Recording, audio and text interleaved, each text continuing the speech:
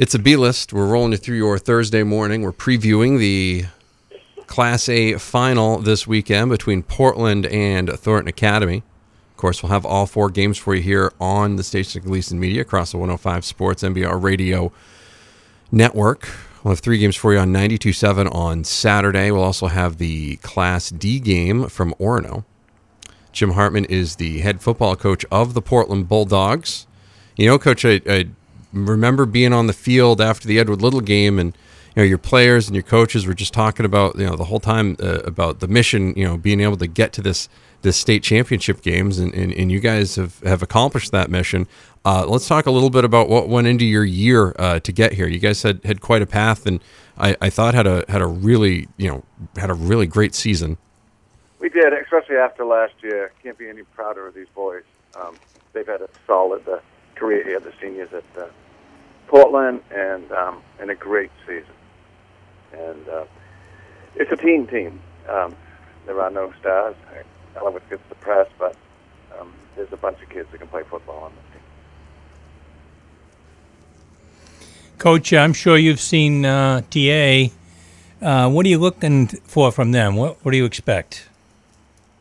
Well, a heavy dose of broccolini and a little bit of a 28 thrown in. I don't know his name, but a little bit of 28 thrown in, and a great defense. My goodness, they played. Coach has done a great job on their defense. Their two linebackers are good. We got to find them and account for them. This is kind of neat. You guys, this is not the first time you guys have obviously played at Fitzpatrick Stadium for a state championship game, but is it nice to be able to do this at home? I mean, it's a little earlier in the morning than I think that you probably like to do on a Saturday, but at the same time, it's kind of nice. You get to use all your own stuff, right? Yeah, and that's been the mantra all season. No more bus rides, and that I think it was the seventh game. There were no more bus rides. Unfortunately, we got one on Thanksgiving, but there were no more bus rides, and that's cool. Coach, what do they do with? I know when they play all the hockey games at the College A, they have some locker room arrangements. So, if you were the visiting team, since it's north-south already predetermined, do you have to go in the visitors' locker room, or do you still get your own locker room? There are no designated locker rooms that way. There's a bunch of locker rooms, and they just move teams from team, side to side, wherever they need to put them. We're staying in our locker room, and after the game, we'll move out to get ready for Thanksgiving. And somebody from the B is the last game, will move into our locker room at the appropriate time. Talking with Jim Hartman, he's the head football coach of the Portland Bulldogs. You talk about how Elowich gets a lot of the press, but Sam Nope does a really good job for you guys under center and taking snaps for you and running that offense.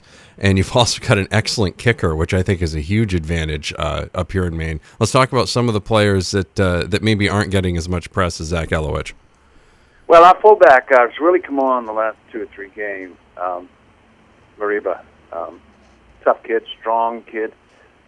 He had excellent game against Oxford Hills, and probably was a key player, even though Zach was getting the press. It was Mariba opening the holes. Mariba ran a couple of one long touchdown run, I believe.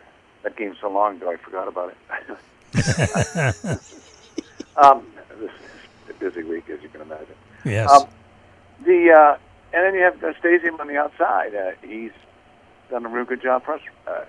If you don't respect him, he'll make you pay pass receiving, but he's also a shutdown corner and safety, and he's had an excellent year on defense.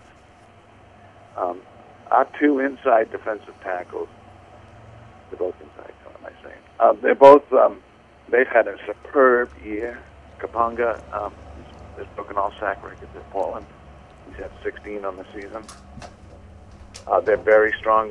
Cole Farnsworth's a 4-year starter, tremendous. They just clog up the middle for us.